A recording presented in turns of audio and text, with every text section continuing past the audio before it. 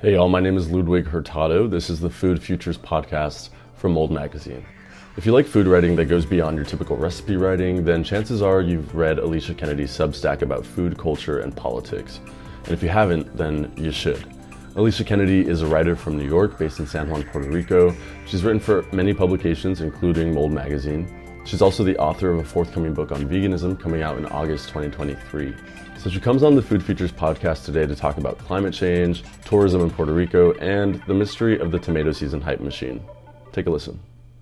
Alicia Kennedy, thank you so much for joining the Food Futures podcast. How are you doing? Thanks so much for having me. I am great today. There was recently a, very serious hurricane in Puerto Rico, as there often is. I'm wondering if you could start by just telling us how that experience was for you. I know you've lived and worked in Puerto Rico for quite some time now. What was that like this year? Well, yes, I've moved here in July of 2019. I'd been coming quite regularly since 2015, and this was my first time experiencing more than a regular storm here. Though it hit hurricane status category, just category 1, and mostly hit the southwest of the island, places like Cabo Rojo, that got hit very hard, and are still in recovery. But I'm here in Old San Juan, which my husband always says, he grew up here, that it's a bubble and we are much less affected by things here than people in other places, which is very true. You know, our power doesn't go out as much as other people's because we have the seat of government. We are the seat of tourism. We have more access to, we can walk to the supermarket. We have a farmer's market every week. So we're not, in any sort of food apartheid situation. So, and also because of these really old colonial buildings, they're actually quite strong structures when it comes to sustaining heavy winds and heavy rain. And so, we lost power at 1 p.m. the Sunday that Hurricane Fiona hit the island. And we remember it very well because it was almost precisely at 1 p.m. on the dot, which was quite strange. And then we found out that LUMA, which is the American Canadian electricity outfit that controls the power here in Puerto Rico, which was hired by La Junta, which is the fiscal control board operated by the United States, put into effect in June of 2016 by President Obama. And so they just turned it off. They turned the power off without our power actually going out as a sort of preliminary measure. But for most people, it didn't come back on for, days, maybe weeks in some cases. I have friends who still living in the metropolitan area, spent 9 days without power in their houses. We didn't have water for 3 days because of the electricity situation, which the pump controlling the electricity controlling the water pump that pumps the water to Old San Juan had lost electricity. So we lost water for a few days. That was actually our most difficult aspect of dealing with the hurricane, I suppose, other than the, constantly worrying the power would go out for any sort of length of time. And so it was a really hard week of because we weren't hit very hard here, but we still had all these residual effects like losing water. We still had a lot of cleanup to do of debris, other people around, neighbors whose houses maybe hadn't recovered from Hurricane Maria, even, who did feel it a lot harder than we did because water was getting into their houses and that sort of thing. So helping around the neighborhood with folks, to ensure that they were getting the help they needed. And so, it's hard to talk about any one experience of a hurricane in Puerto Rico because everyone, depending on where you are, depending on your affluence, depending on whether you have a generator or you have a cistern, you're going to have a different experience. And so acknowledging that is always, I think, really important.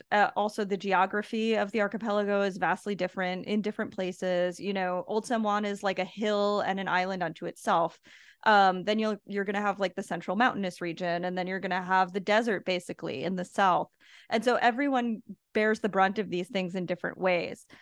We did see, in terms of food, a lot of loss after the hurricane. We are only now recovering the banana crop. There hadn't been any local bananas since the hurricane for well over a month now. And I just saw, I think this week we're getting local bananas again. And, bananas are such a plentiful crop here that, you almost don't know what to do with them most of the time. You have so many bananas, you can only make so much banana bread. And, so when that crop that is like the major staple, abundant, like can never eat enough of them crop is just wiped out, that's terrifying, of course. And we saw the same thing sort of happen with avocados. My husband was telling me his grandfather, who is more of a farmer, was saying that when a hurricane is coming, when the avocados fall off the trees, like they all kind of just say, all right, we got to go. Because otherwise, I guess they'll get blown off anyway. And so for like 2 weeks after the hurricane, everyone is just eating as much avocado as possible. I think my cholesterol went up. I don't know, but like we were just constantly eating avocados. And so it's that kind of thing where, it really kind of drives into focus how,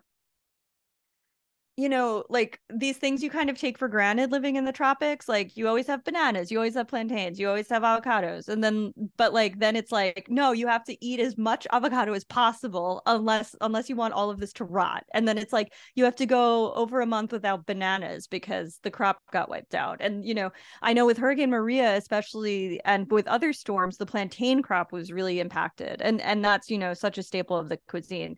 And so it's coming really face to face with how dependent we are on these things and how we need to protect them all the time. Yeah, and how we thinking about how we can eat in service to their sustainability. And I don't just mean sustainability as in climate impact, but like their resilience in the face of bigger and worse storms. How do we eat in a way all the time that encourages the resilience of the crops that we really need. And yeah, so it was an interesting time, especially because we were affected, but we weren't as affected as other people here. Yeah, I mean, I want to read something that you wrote in your newsletter right after the hurricane. You said, living in Puerto Rico right now is like practice for the future in a world where no real steps are taken to move toward sustainable energy, to sustainable anything. It's practice to hurry to get work done while it's possible, to read while there's light, to shower when there's water, to fill every container with some for cleaning and hopefully enough for drinking. Yeah. And that's not having the worst of it. That's for someone who is experiencing the best possible scenario after a storm, is that you have to make sure that you have enough water in. And we lost water yesterday, but it was just because of a construction error down the street. But we always have to be prepared for that. We always have huge gallons of water filled up so that in case it goes out, we can wash our hands, wash our faces. I am always trying to be prepared with all of my things, my phone, my laptop, my camera charged all the time, because I don't know when the power is going to go out. Even though, like I said, we've been very lucky here. And then it's, we here are so dependent on Luma, on this one electric company that is doing such a bad job. It's just such a freaking horrifyingly bad job. No real efforts taken to move us toward renewables.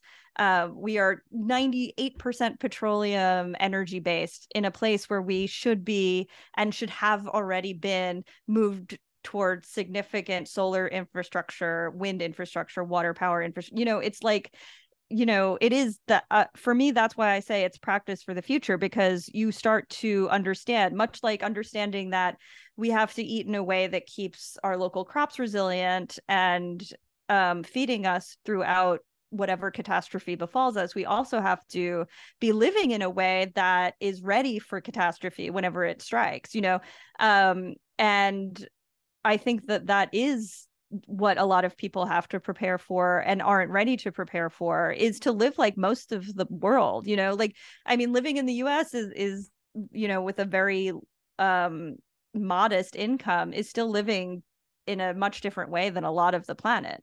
And so, making sure you're just aware of things like water, food that's going to actually feed you, and not just like stuff that you stuff in the freezer, and being sure that all of your things are charged and have power, because you don't know what'll happen, making sure all your backup batteries are charged and that sort of thing. Like, I never thought about, and this is just privilege, obviously, but living in New York City, like, I never thought about making sure my phone was charged all the time. Like, obviously, I lived on Long Island during Hurricane Sandy, so I lost power for 4 days after that. I lost power after Hurricane Irene, for a few days. And so that is one thing, but like, that's not how you live your life. You live, you assume, okay, a storm is coming, and it's kind of like, when a blizzard was coming when you were a kid, and you're like, okay, I got to take care of these things, make sure I have these things, but it's not like, a daily thought process. Whereas here it is, even if you're kind of living, in the most like affluent way possible, you're still aware of these issues. And I think that that's just going to become more and more of a problem for more people, and we're seeing it in a lot of different places. Like in the Pacific Northwest, we've seen people have experiencing power outages that are weather related, even when the weather isn't like what you might call extreme. Obviously we've seen a lot of things happening in California, but yeah, it's just a consciousness that I think more people are going to have unless we change patterns of behavior that exacerbate these crises. Yeah, and I want to talk about some of those behaviors. You mentioned that you live in a place where food apartheid is not as bad as other parts of the island, and much of the island does experience food apartheid in a different way. And I'm curious, from your observation, just living there over the past few years, how does tourism play a role in that? Or when people come to the island, do you feel like there's a sort of consciousness that they're maybe lacking? Well, I do want to kind of clarify that there are certainly places where it's difficult to access maybe as much food or as much variety as you might want. I also, like, for here, it's not, public transportation isn't as much of a thing. So and because I don't have a car, I'm constantly thinking about the dependence upon a car in order to get everything that I need. And so thinking about that, we do have great organizations that are bringing meals of local food to older people as well. And so there are a lot of things being done to help people who are in these situations where their mobility is strained, or that maybe they don't have a car or that sort of thing. There are obviously supermarkets everywhere, but at the same time, the variety is very not great. We rely on 80% imported food in the grocery stores from the United States. And for the most part, it is interesting. And this is something, there's a great work by Ashante Reese, who's an anthropologist, about the ways in which kind of the way we talk about food apartheid is sort of simplified, because there are all these sharing economies that don't get measured or seen necessarily. And I think that that's a huge part of how people eat here in Puerto Rico, obviously, because we do have, there's so much land and there's so much abundance, in that way. When you're thinking about, people coming to the island to get a lot from it, right? And I just wonder, you're there, so you probably take with a different sort of mindset. Mm-hmm. Yeah, it's interesting to see, because I go to the farmers market every weekend here in Old San Juan, and it is like an interesting farmers market, because it is a lot of prepared food, and and the farmers who come bring as much as they know they can sell. Like, they're really good at knowing how much they can sell, and that makes sense. You want to sell out. And I have a friend who's a baker also, and it's like, you don't want to bake more than you can sell because you don't want things to go bad. But there is, especially among the US, the mindset of no, you should just like waste stuff. You should be making as much as you can, because you might make an extra dollar. And if something goes to waste, then who cares? But there isn't that mindset here, because there's a lot, people put more value into what they grow and what they make, maybe. And when you go to the farmer's market and you talk to a tourist who is hoping to see like piles of pineapples, like no matter what time of year it is, and like they're not having the hard realization that pineapples aren't always in season, and they're not having the hard realization that farmers who come to the market with just piles of pineapples and guava, like that's not what people who live here need every week to eat. You know, you need like one pineapple and like a pound of guava maybe, but you don't need like 10 pineapples. So why would someone bring 100 pineapples to the farmers market? But like that, people butt up against that a lot, which is really interesting. There's a fantastic video that I talk about a lot that was made in the 1950s, called Fiesta Island, that that a friend and tattoo artist, he showed it to me and my husband, and it really shows that food and like this tropical wonder was something that was really sold to tourists in the 50s. And I think when they come, they still expect some sort of performance of tropical abundance, and they are upset not to be greeted with it. And it's and to them that's a failure on the part of Puerto Rico, of like, oh, you're not showing me like, I don't know, women in giant headdresses of fruit, like cutting up pineapple. I don't, there's like this just very odd expectation level around food that people come here with. A lot of people don't educate themselves whatsoever on what Puerto Rican food is, and leave thinking like, oh, it's all fried food. It's all, plantains, and it's just rice and beans and blah blah blah. And like, it is interesting to see how people also respond to like other food being available here, like the fact that I'll go out for pizza and then someone will be like, who even wants to eat pizza in San Juan? And it's like, well, me, because I live here and like I'm a person, and like literally everyone in the whole world wants to eat pizza. Like there is very few people who don't want to eat pizza sometimes. But there's this idea, and maybe I'll be eating like chips and guacamole and someone will be like, oh, you're not eating tostones, and it's like, am I allowed to eat tortilla chips and guacamole sometimes? So there's like this double-edged sword of like people who are super uneducated about what Puerto Rican food is and think that they're coming to eat tacos, and there's other people who like have this weird authenticity kink, who are like, how dare you eat pizza and Mexican food in San Juan? Like, and so because of that, like sort of vacation and tropical imaginary, like it's hard to for people to understand Puerto Rico as itself on its own terms, because it's like, no, it's here to serve an idea that I have in my head about what an island is. And it's like, actually, no, it's a real place. And that is something that people butt their heads up against a lot in those two different ways of like, either it's not, it's to itself, or it's not itself enough for them.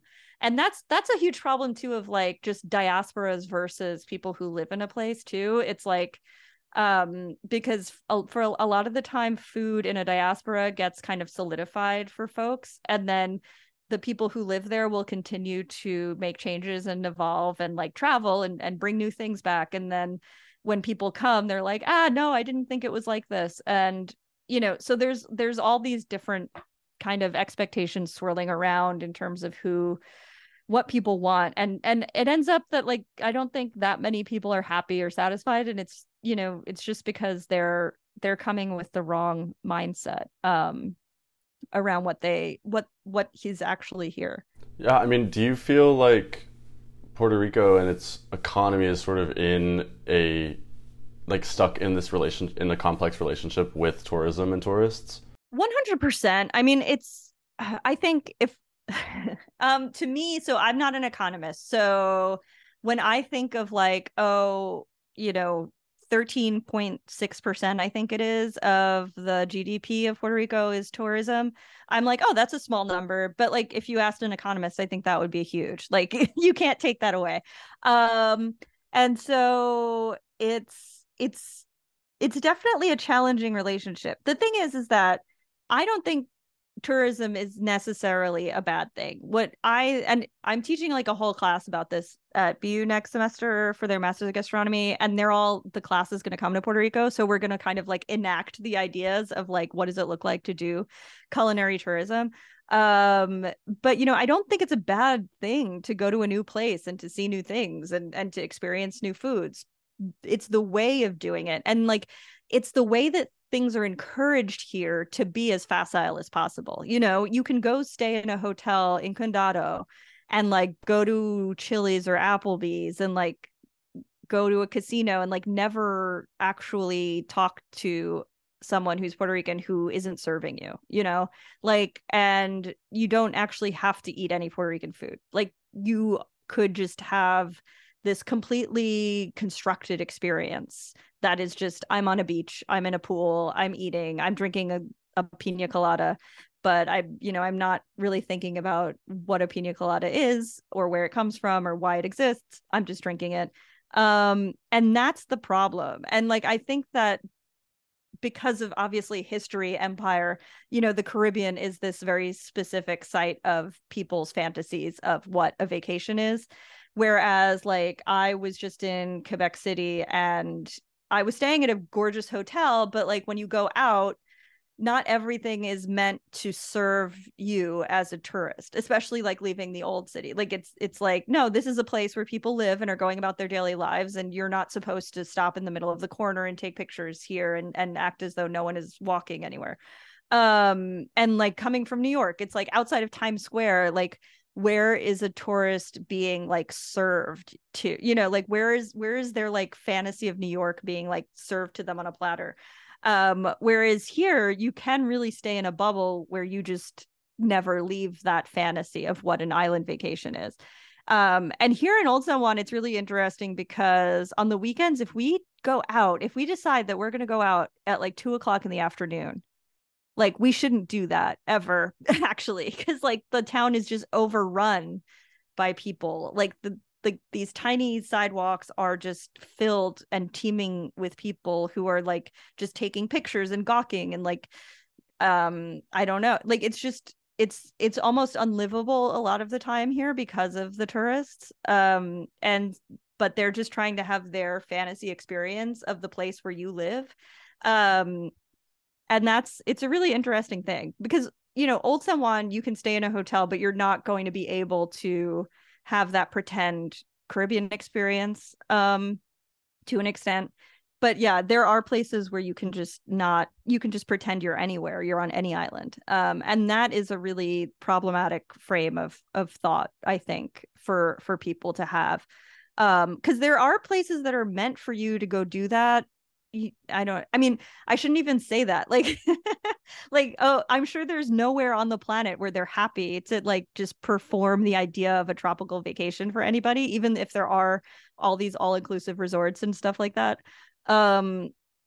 But this is the world that we live in. I think I wrote a piece about tropical cocktails for Eater a few years ago, which I think was the most I really thought about this, which is, how much we expect the tropical to be an escape always and never a reality. And that's, I think, the problematic thing is that people can't, for so many people to exist in the tropical is to be on vacation and to not have any responsibility. And that's a really challenging thing for people to grapple with. And I understand why it's hard to grapple with, because it's what you've been fed your whole life. I'm thinking a lot about what you're saying and sort of, the personal behaviors and the personal responsibility that people can take when they are, interacting with a food system, when they're interacting with a place in a community. And I'm thinking about this statistic that I know we hear all the time. 100 companies are responsible for 71% of greenhouse gas emissions. Right. And that is a stat we hear all the time. And I think, I understand the purpose is to say, hey, don't feel so bad about yourself. There's nothing you can do. Companies are really responsible and they should be making more of an effort. But, something I think people really don't know or tend to forget when they cite that stat is that it's focused only on fossil fuels. Right. right? Right. And that's again like thinking about how Puerto Rico's power system and power grid is 98% petroleum based. That is, something we can't, as most individuals, unless we have, upwards of $30,000 to switch our own homes to solar power, we don't really have control over that. We have to deal with what we are dealt in terms of energy sources. And then, so that's one thing. Yes, there are situations where we don't have the power that we would like to have necessarily. But think about how much your life would change if those 100 companies suddenly weren't producing those fossil fuels. It makes our lives easier the way things function now, especially obviously in the global north and the west. We have an seemingly endless supply of plastic to make things convenient. So we never have to think about water or having water on our person. We have energy that we don't think about. We have cars that we can drive everywhere. We can call an Uber if we need to. These are petroleum based things that exist in our lives and make it easier. And so if those things suddenly went away, your life would have to change. So like the weird thing about people using that statistic all the time is that it implies that those 71% of emissions aren't to our benefit or to our comfort or to our existence in any way, but they are, and so things would have to change. We'd have to change how we get places. We'd have to change how much we consume in terms of energy, in terms of plastic. We'd have to think about those things. And so the idea that it's just 100 corporations, don't worry about your behaviors, is just saying they won't change, so you don't have to change. So then we'll just barrel toward the finish line of Earth, and that'll be fine. When mostly it's the global South that emits less, who is having experiencing the most detrimental effects of climate change. And so that's why that really gets my goat about like personal behavior doesn't mean anything. Of course it means something, because we are all individuals comprise the entirety of humanity. And so what we all do collectively and what we all deem acceptable and what we all say is okay obviously has a huge impact on how the world functions. It's interesting because right now, I think those in power, policy is still trying to push us so much more toward just a greener capitalism. It's electric cars, more money for that. It's more money for solar panels that you will put on your house that you own, maybe. There's still this really individual understanding of what it means for us to change our behaviors, and so it's about how an individual with the means can feel better, versus like someone who can't buy a new, like, why is it buying a new electric car better than fixing the older car that you have? And then I was seeing something about, there was a proposition in California that didn't pass that was going to be about like more trying to get more electric vehicles on the road, and folks were saying this would increase the consumption of energy in general, and that California is doing okay on renewables, but that if suddenly everyone had an electric vehicle, they would need so much more energy that they would basically have to use more fossil fuels to keep those electric vehicles on the road. Like the only actual response I saw an elected official say is to invest in public transportation. And that seems very obvious, I think, to most of us. It's like, yes, invest in public transportation. That makes sense. And like, to get to food, like it's the same as, oh, just switch your hamburger for an Impossible Burger or a Beyond Burger, or like eventually maybe we'll have lab meat made in a bioreactor that uses God knows how much energy. And it's like, what about you don't do that and you just eat less meat, and like and we figure out how to end factory farming, and what does it look like if we do have sustainable meat in this country, and what how much would that allow people to eat of meat, and then that's what we eat. But like we can't, in the US obviously it's like, no, that's taking away my freedom. And it's like, what freedom is it to just live within the means of the planet, what freedom is it to just like, again, like just barrel towards the end. And so, but people they like to have their own cars, they like to eat as much meat as they want. And so of course people love this statistic, 100 companies are responsible for 71% of climate carbon emissions, because it's like then they're off the hook, they can eat as many burgers as they want, instead of like really dealing with the problem. Like we just don't deal with the root source of these issues. We're just trying to put a billion green capitalistic band-aids upon it. And it's like, no, life will have to change, and people hate hearing that. Yeah. People don't like hearing that there's something they can do, right? Because Yes. there are things that we can do, and I think changing our diets, as you write often, is one of those crucial climate mitigation strategies that we can implement daily. Right. Yes. What are the ways, aside from eating less meat, are there other ways that you think, people can be thinking about changing their diets or eating differently? Yeah, I mean, I think that, and I always advocate for this. People are always thinking that I'm like, I want everyone to go vegan. It's like, I'm not vegan, I'm vegetarian. And like, it makes sense to me to eat mostly local cheeses here in Puerto Rico, local eggs, etc. Like that makes sense to me. But lots of, yeah. So like my whole thing is eat what makes sense for you in your region. Like if you are in a plains region and there are grazing animals and they are being well tended to, like, of course, and you want to eat meat, which, that's of course also a personal decision, then yes, it makes sense to eat meat. It makes sense to, here in Puerto Rico, to like eat plantains, eat avocado, eat coconut, like, and that is what makes sense. It doesn't make sense to rely on coconut and cashews when you live in New York, and you have tons of like sustainable small dairies there. And with that, I will upset people, but like, you can, and you can get butter and milk from local dairy farmers and support them and support their practices.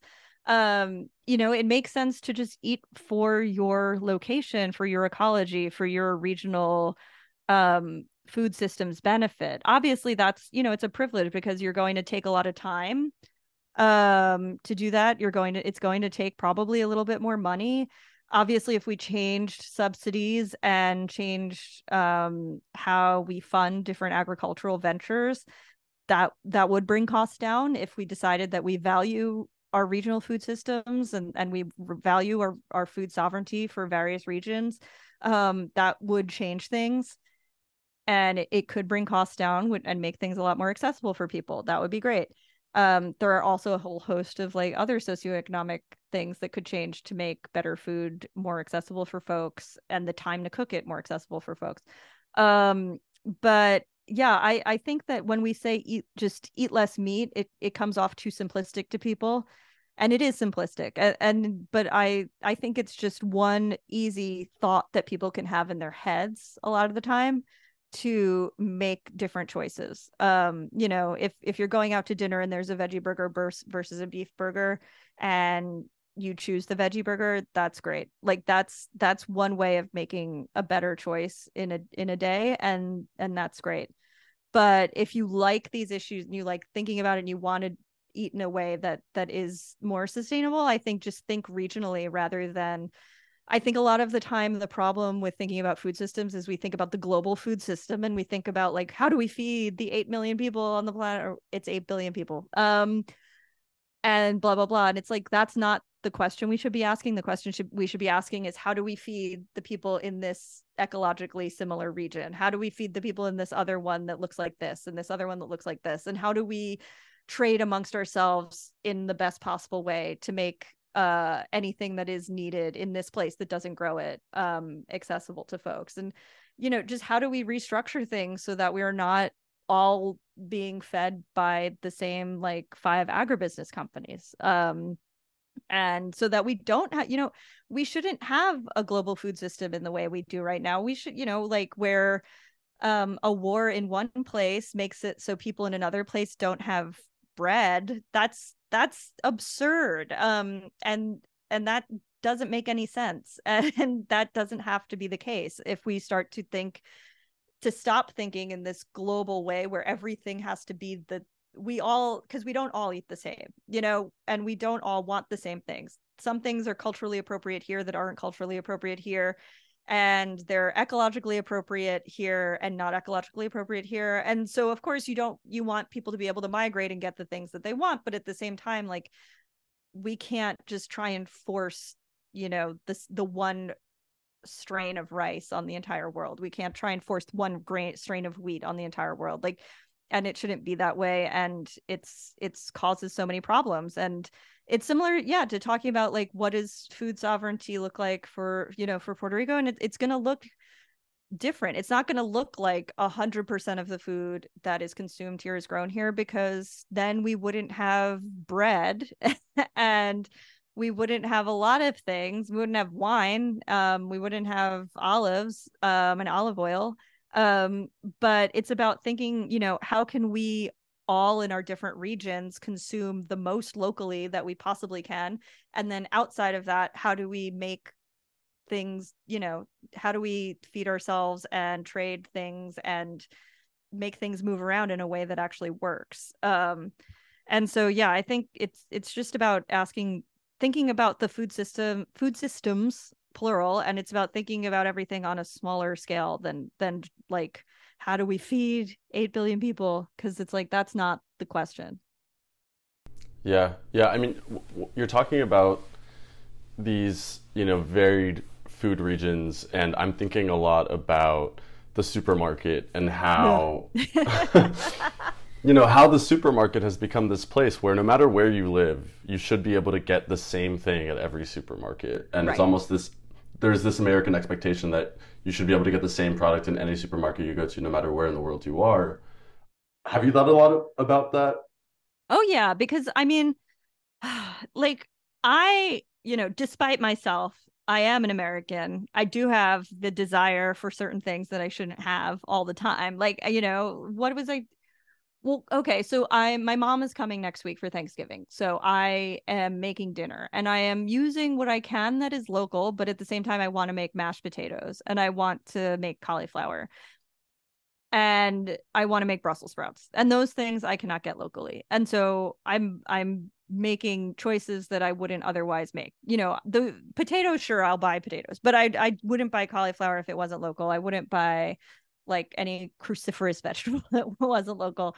But I have certain things that I want to make and I want to make them the way that, yeah, for a holiday. So, I also am not a perfect human being when it comes to food, but like when I go to the supermarket, I, don't expect necessarily to see these things here. And I wouldn't be angry if there weren't Brussels sprouts in the supermarket here, because why would there be um but you do see a lot of people who are really upset that supermarkets here don't look like a Whole Foods in Brooklyn, and that to me is problematic, because now you have, it's not just this like layer of like people who expect every, I'm gonna say Pathmark, but they closed all the Pathmarks. Like Stop and Shop, like every Stop and Shop to look exactly the same. But you also have people who are on this other level where it's like, I want a Whole Foods and I want a Trader Joe's and I want like so much uniformity, but also like very specific types of uniformity. And that's obviously the supermarket is by design. The supermarket serves agribusiness. It serves this fake seasonless world that people would like to believe they live in, where you get tomatoes all year, et cetera, et cetera. I think honestly, tomatoes have done the best job. Like, tomatoes don't have a lobby, but people are really, they love tomato season. people are like, I don't want a shitty winter tomato. I will wait for the good tomatoes in August, in New York especially. Like, and it's like, that's really interesting. Like, I'm really obsessed with how that happened, because like other than they are really good at that time, but it's like, how did tomatoes suddenly get such good press and become like the thing people can wait for every year? Yeah, and But how can we get other veggies to get that exactly, like, same kind of notoriety, you know? yeah, how do we get everything on that level? But yeah, it's just interesting, because like people, we all do, I do too, like we take for granted that the supermarket is going to have things that, and like that's a mindset, again, that I don't necessarily think we have to get out of completely. I think that there are things that we can probably expect to have all the time, and that's fine. But there are lots of things that we shouldn't be expected to have all the time.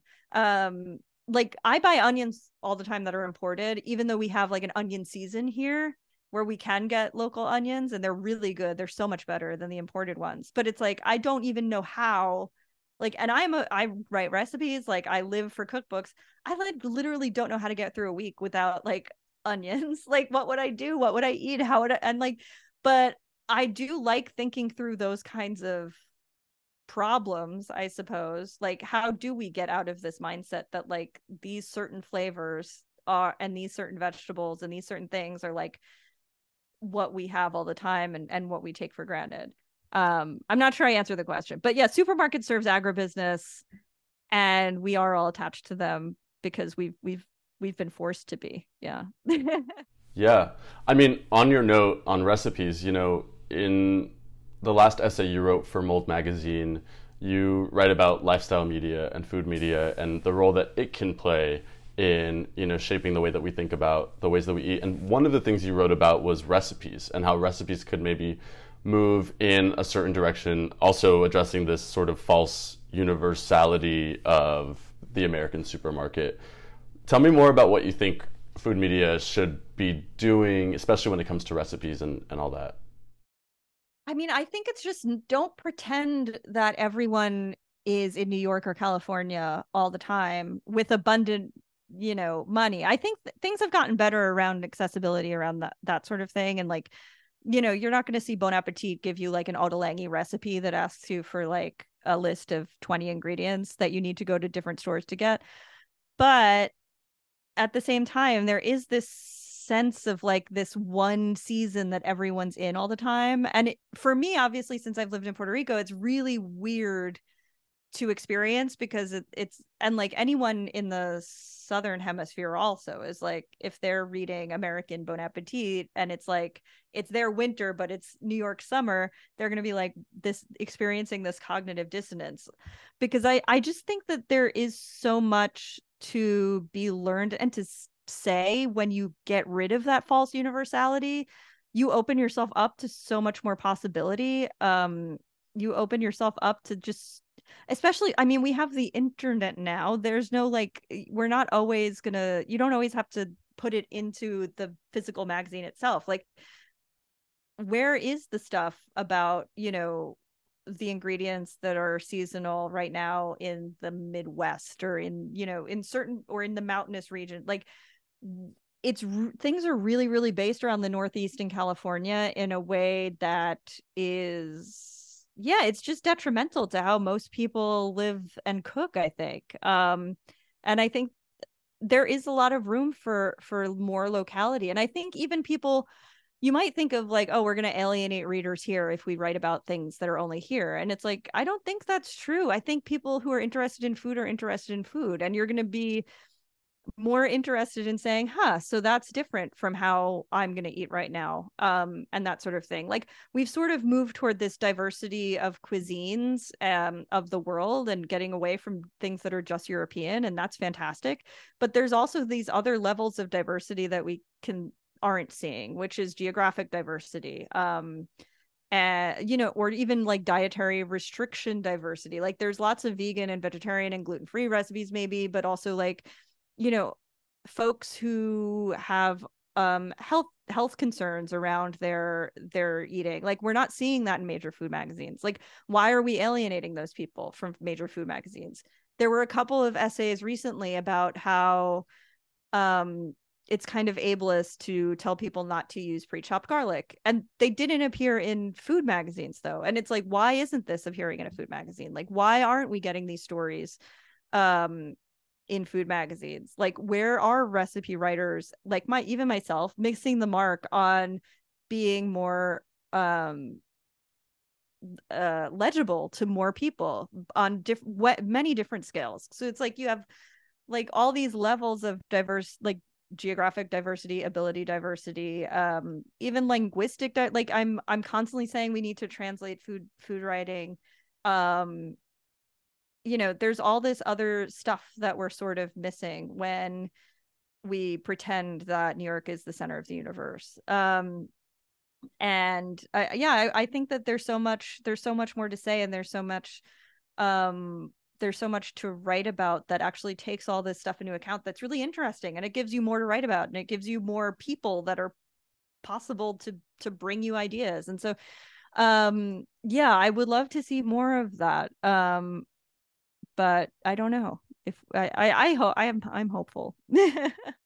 Well, I mean, people like you are definitely leading that charge, and here's hoping, folks at Mold Magazine as well, or they're on the front lines of that.